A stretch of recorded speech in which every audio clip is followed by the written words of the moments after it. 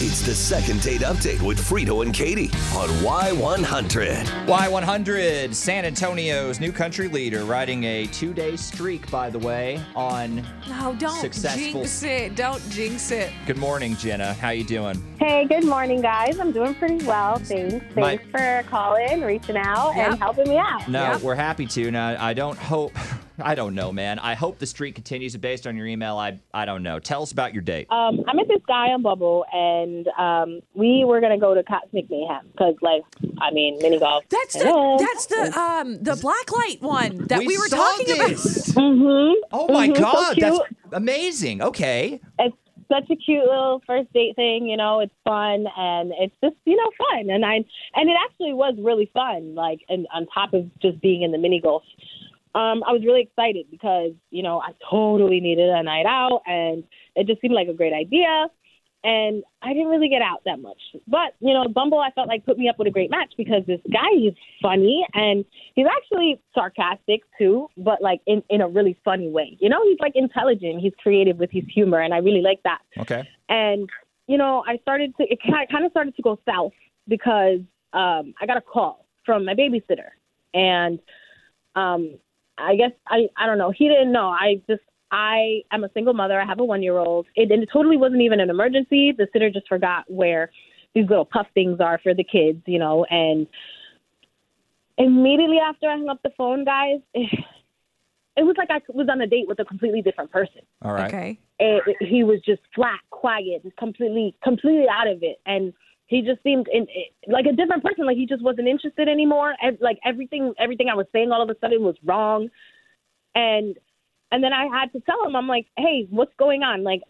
Everything changed. Is everything all right? And he was like, well, you didn't tell me you had a kid. And I was just kind of shocked because I'm like, why is that a big deal? People have kids. And we're our age, we're a little older, and people have kids. Right.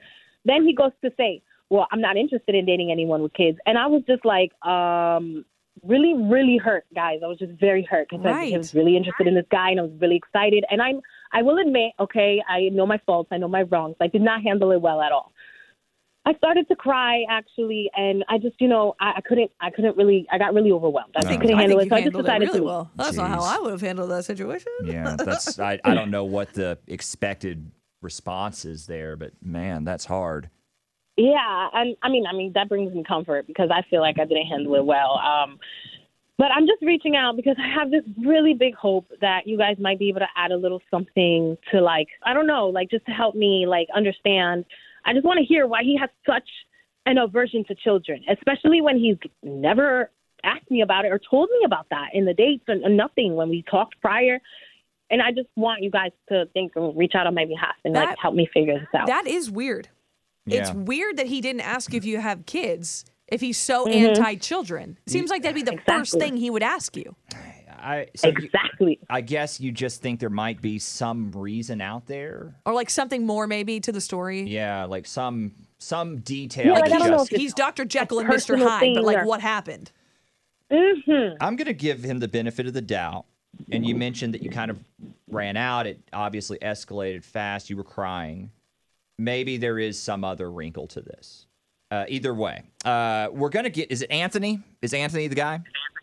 Mm-hmm. Okay, we've got his number. Before we call him, are you sure you want to know?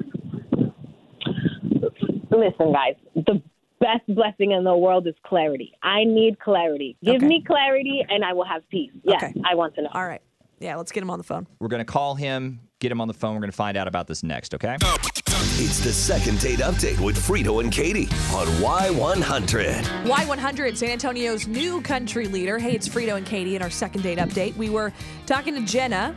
Jenna went out to a great place, Cosmic Mayhem. We're Love the very idea. excited about that mini golf spot. Love it. But she was not so excited about how her date ended. So Anthony told her in no uncertain terms that he didn't want to date someone with kids, but she's secretly hoping there's more to the story because it was such a dramatic shift in personality that we had to call him so we could give Jenna that clarity that she's hankering for.